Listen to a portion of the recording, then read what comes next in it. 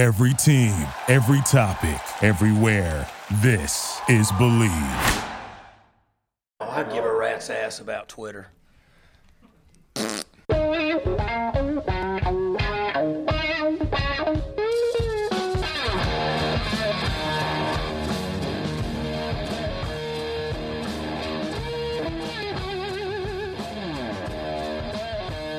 What's better than this? Guys being dudes here on the Draft Dudes podcast, presented by Locked On.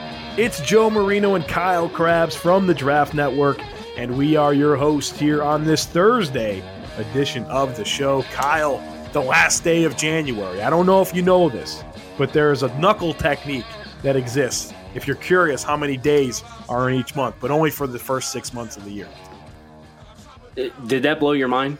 No, I've heard that. To figure that out? No, you know what? I've been aware of this tactic because we had a conversation in the pre-show about how many days there were in January, and you just knew, right? You're like, oh man, 31 days in January. It's like, the knuckles. I make the knuckles. Grass is green. There's 31 days in January. Like, I don't know that, and so you told me the knuckle thing, and I'm like, all right, I can get on board with the knuckle thing, and then you're like, oh yeah, but after the 7th month, it doesn't work anymore. Yeah, it kind of goes away. Come on now. This is the most overrated tactic that exists to all of mankind, and I am very happy that I never committed to learning it because it's fraudulent. It's not. It gets you through the first half of the year.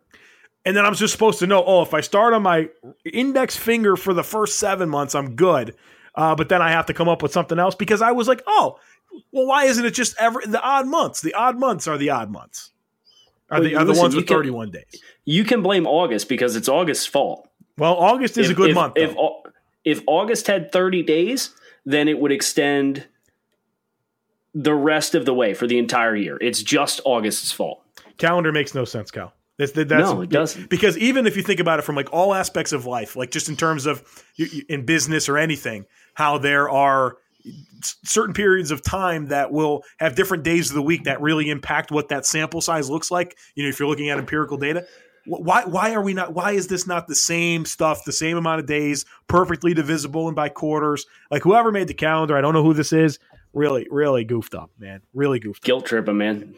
Preaching the choir. Man, I think it's an underrated gripe that we need to have as people because it's a bad calendar. Well, hey, listen, I'm gonna drop a bombshell on the listeners right now. Okay. Yeah. Should we ask Brian Burns about this for tomorrow's show? Oh. That's right. We have Brian Burns coming on the Draft Dudes podcast tomorrow. And we're going to talk to him about the art of the pass rush. We're very excited.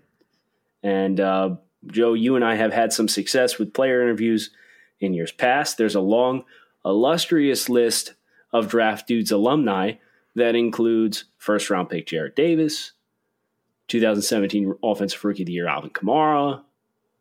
I'm hoping for the sake of the brand and for the sake of Brian gets added onto this illustrious list. Yeah.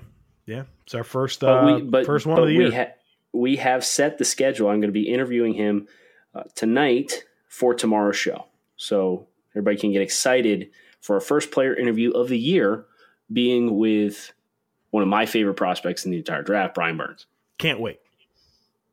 To quote the great Bart Scott, well, maybe not great, but to quote that guy, Bart Scott. Can't wait. Shall we? We got a couple of prospects to get into today. Yeah, you gonna tell everybody who it is, or you just gonna dive in? You know what? I like, did. Shall we? That calendar thing, man. I didn't expect it to go like that. We got off the rails there, but I didn't know you were so. I mean, you're really shook up about this. Well, I had no idea. I have my things, right? I have my things that I get pretty fired up about, and this calendar thing really got me. All right, let's really move on. Ole Miss wide receiver A.J. Brown and Kentucky edge rusher Josh Allen are on the plate for today. And I'll set the tone here for A.J. Brown, who we want to get into first. You guys were told all summer long that this was wide receiver one. And they lied. You've been lied to. And we'll speak for ourselves. Not that I don't like A.J. Brown. I just he's not wide receiver one, especially in this class. And he's a unique player. A lot of production. I think that's where people really kind of gravitate towards him with his size, with his production in the SEC. I mean, just really impressive stuff. For me, though, with AJ, he's 6'1", 225. To me, he's a big slot. And that's really where he won in college. A lot of volume to his targets. And I like his ability to work the middle of the field. I like his ability to extend his arms and pluck the football. He's actually surprisingly really good after the catch. Love that about him. But he won from the slot. And when he was tasked with playing on the boundary at the end of last season, when they had some injuries there at wide receiver, and he played outside, you just saw a player that has a lot of work to do in terms of clearing press coverage and winning in the contact window. And so he really thrives on those free releases. And I think that's okay. I just think that, look, for wide receiver one, alpha number one X receiver, I feel like there's some limitations that we have to be mindful with his skill set. Now, I would be less apprehensive about A.J. Brown and his profile as a big slot or as a wide receiver prospect in general if I felt like there was a greater ceiling for him developing how to defeat press coverage. Yeah. But I think there's some physical limitations with AJ for his size at 6'1", 225 being what he's listed at. My most glaring trait for AJ is lack of change of direction skills. I don't see a lot of foot quickness. I don't see a lot of spring and lateral situations. I wouldn't classify him as shifty. You said he's good after the catch, but he's good after the catch because he's strong. Yeah. And he's active with his free arm to kind of create space for himself to keep running. And once he gets downhill, he's got some momentum behind his pads at 225 pounds. It's a struggle for me to get excited about him as a player on the boundary, period, because this isn't just a technical thing. I think there's significant issues here with his physical skill set. Now, you put him back inside, as you said, Joe.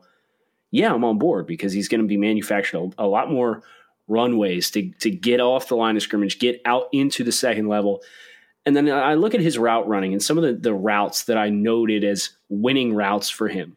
Hook routes, speed outs, whip routes, slants, shallow posts, a lot of in-breaking stuff for him into the middle of the field is I thought where he made a lot of his hay as a receiver. I saw a good snap when it wasn't a super hard angle, but he's able to roll momentum through that break, and he can separate off guys at the top of the route if they're leveraged over top of him as he presses inside that 5-10 yard window. So I think he can separate on the inside, especially because of his physicality. He's not afraid of contact. But at the same time, you try and extrapolate that and put that outside. I think he's just a guy that's going to have to play inside, physically limited, if you try and put him on the outside. Yeah, I agree with you. I have some notes about his burst and lack of fluidity, change of direction skills as notable concerns with him. And it's interesting because, dating back to the Tuesday show, when we talked about DK Metcalf and, we talked about the limited route tree and how we were comfortable projecting him moving forward based on extrapolating traits that suggest he can be better and with not necessarily better, but he can handle a more expansive route tree, just he wasn't asked to do it. Where it's kind of the reciprocal here or the flip side here with Brown, where you kind of look at those traits and say, okay, can this guy do more in terms of a route running profile and be more effective separating? And the traits don't match up with that. And so if I do want to give him the benefit of the doubt a little bit is that I think he probably can develop beating press coverage, even though we saw in a limited sample size a lot of struggles there. I do think that he has play strength, and I just think he needs maybe more reps and more time, but it is something to be mindful of as he acclimates. If he's going to play any on the boundary, the first thing I'm going to do is put a wide receiver in his face and dare him to get off the line of scrimmage. So I guess my question for you, because this isn't something about AJ's game that we have talked about, you and I, what do you make of the manufactured touches? Because when I watched him play, I thought I could tell based on his release off the line of scrimmage if the play was designed to go to him or not. And that concerns me too. I did not see consistent effort and push off the line of scrimmage in a lot of run plays where he's trying to replicate. And if you're a guy that's going to play in the slot, you can't half-ass that.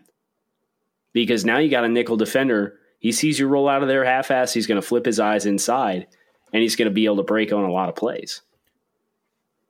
Yeah, I think it's a legitimate concern, and I have notes on him in terms of his blocking and just It's kind of some lazy reps, throwing his shoulder at guys, not really working to get his hands fit or leveraging his hips. And I do think that that's something to be mindful of. We see this with a lot of teams where it's just techniques. They're focused on running their offense, right? Like there's so much technical teaching that doesn't happen at the college level because they just want their scheme to work.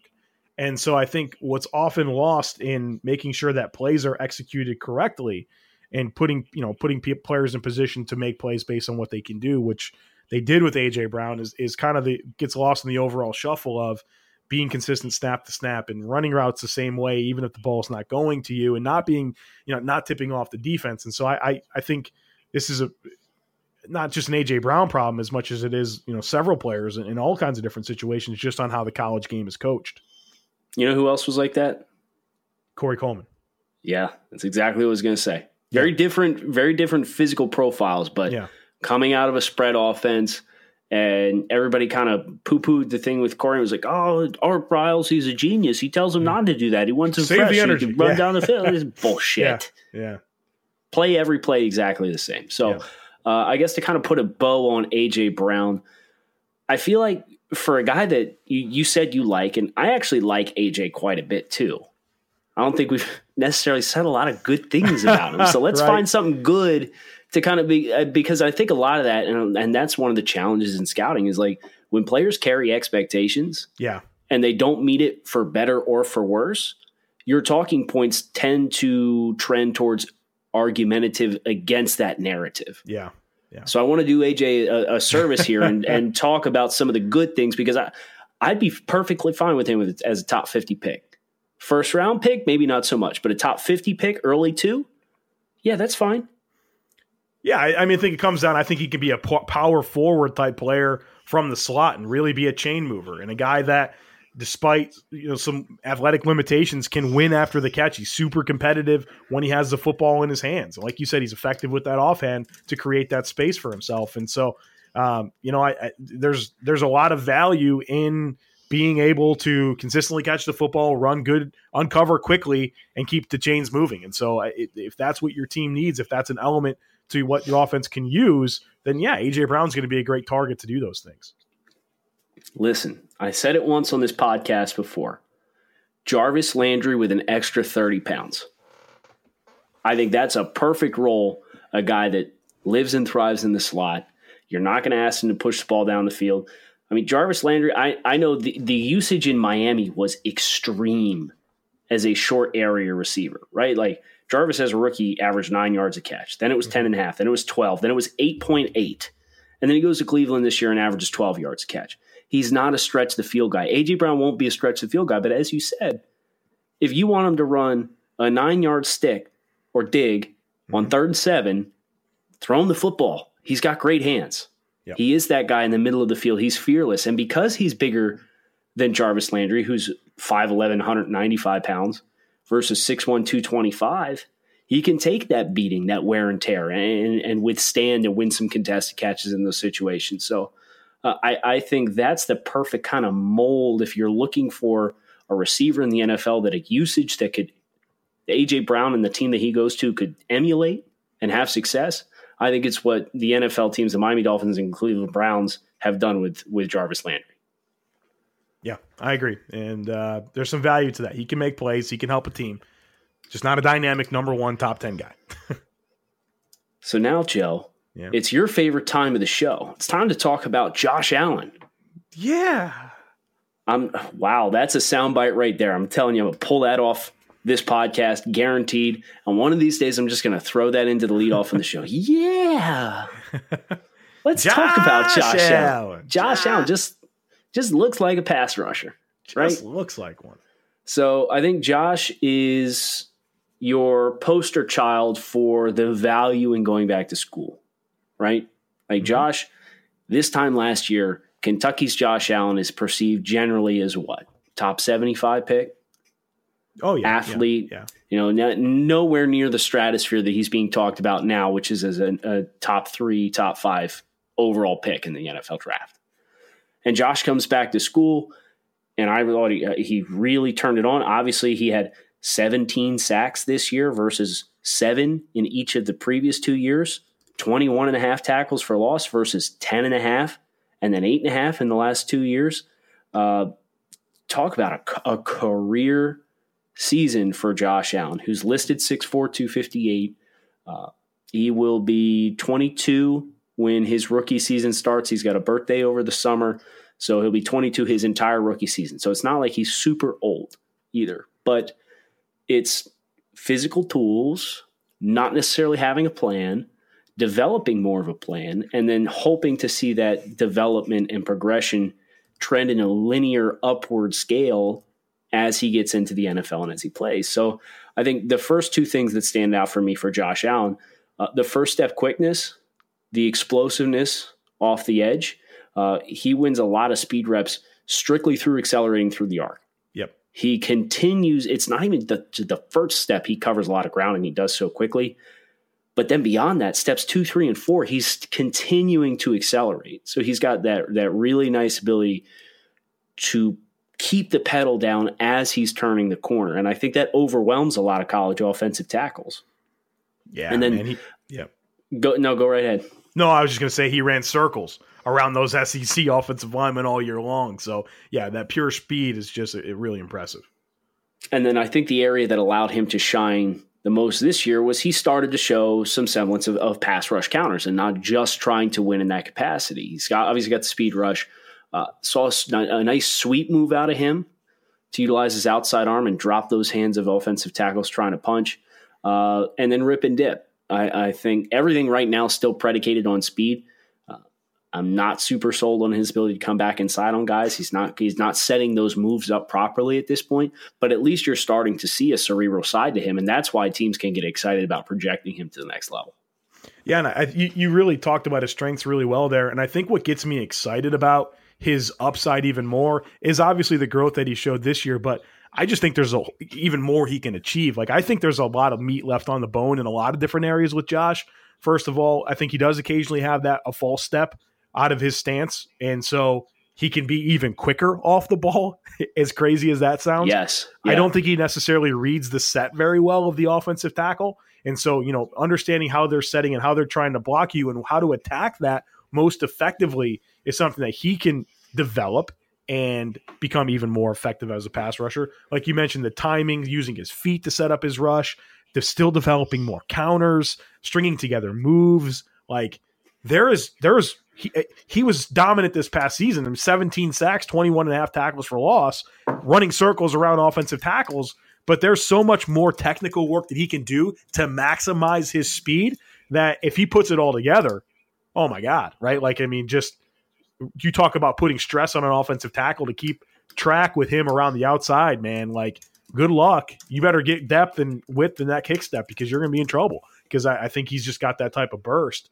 I think an underrated component of his game, Kyle, is if you're wanting a guy that's to be a true 34 outside linebacker, like, man, the way he sinks in coverage, man, he's smooth. He covers ground. Like, he can get to his landmarks if you wanted to take some deeper drops. So, like, I do have some concerns with him as an edge setter. I don't necessarily think he's a great run defender, but if you're looking for some, I don't necessarily want him in coverage a lot because it takes away from what he's best at, and that's attacking the edges. But he can give you that upside in coverage as well.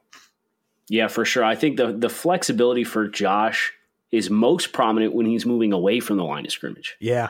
As far as, when he's in his stance and he's got himself square to the line of scrimmage and he reads pass and he knows he's got to get that hook curl depth and he's got to get 8x8 as far as 8 yards of depth and 8 yards of width to really kind of get out there on the wide side of the field.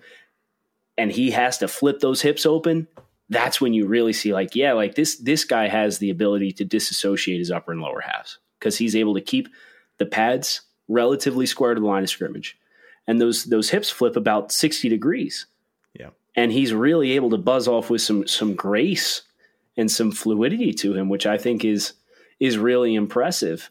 Is that where you think he's best 3-4 outside linebacker?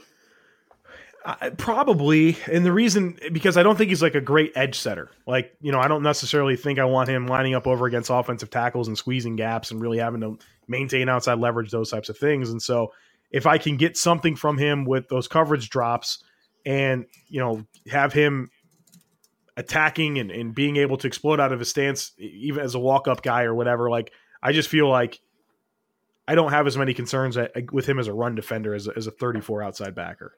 All right, so I'm going to give you 3 names, okay? Right. Guys that are listed as outside linebackers in the NFL right now. And I want you to tell me which one of these guys you think Josh is most similar to. Okay? And they're pretty different. I thought about this ahead of time and pulling these guys up. We have Von Miller, Anthony Barr, and Jamie Collins. Oh, man. I don't like any of those. You don't like any of those because there's one that I do like for him. I don't like Jamie Collins, Von Miller, and Anthony Barr. Yeah. See, man, Barr is funny. Maybe in college you kind of had some Barr vibes. I mean, Miller in terms of speed, but like, I guess Miller. See, I thought it was more Barr. His Barr's college profile. Right. Well, I agree with that. Yeah. That's where I was going with that. I mean, we see Barr playing friggin' Mike Backer, that strong side and stuff. And 4-3, like, it's really weird. I wanted to say TJ Watt, but like TJ Watt can play the run. So I think that's probably your worst case scenario with Josh Allen, right? Is you draft him high. Anthony Barr was drafted 9th overall in 2014. The pass rush plan never developed. So lo and behold, Barr gets pushed back off the line of scrimmage because he is a good space defender. And Barr's 6'4", 248. Josh Allen's, I think, listed 10 pounds heavier than that, but very good and natural in space. I'm just trying to think because when you invest highly in a pass rusher, we're talking about Josh Allen potentially being a top 5 pick. Right. And you have the pass rush concerns that he does. If that doesn't materialize, having a pathway for success beyond that without having to be a cerebral pass rusher, I think adds value to the player to know that, okay, he may, if it's year 2.5 and 3 and we got to pull the plug on him as a pass rusher, we can at least play him X and still get good value and production out of him. Barring a trade, Kyle, you've got Arizona, San Francisco, New York Jets, Oakland, your first 4 picks. Yeah. He doesn't get through that, does he? I think San Francisco makes a ton of sense. Yeah. Especially for what they're looking for. Yeah, they don't have that player. Right. They needed it 2 years ago, and they took friggin' Solomon Thomas, who was a clone of Eric Armstead. So, San Francisco at 2. The curveball here is if Arizona goes Quinnen, and then the Cardinals and then the 49ers go Nick Bosa. You still have the Jets and Raiders who can use edge rushers. I mean, his ultimate floor is probably Detroit at 8. Probably. realistically, but at the same time, never say weird never, things right? Happen. Weird things happen every year. So never say never. It's the number one rule of draft analysts. Never say never. Except for when I put my mock draft out on Monday. The team will never pick that player. Yeah, I know.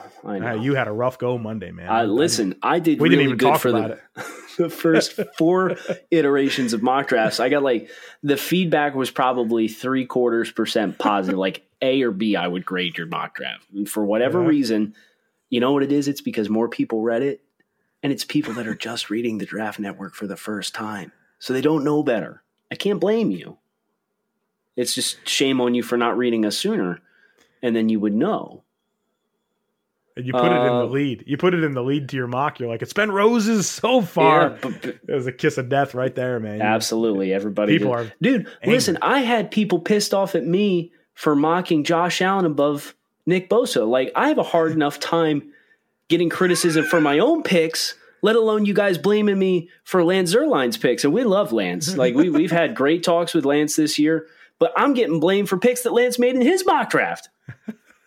What are you talking about, guys? And then I screenshotted. He was like, "Oh, congrats for changing the pick. Like I give that big of a shit about you and your 10 followers and you giving me a hard time that I'm going to change the entire pick selection of the first 2 picks in the mock draft. Like, sure thing. Yeah, absolutely.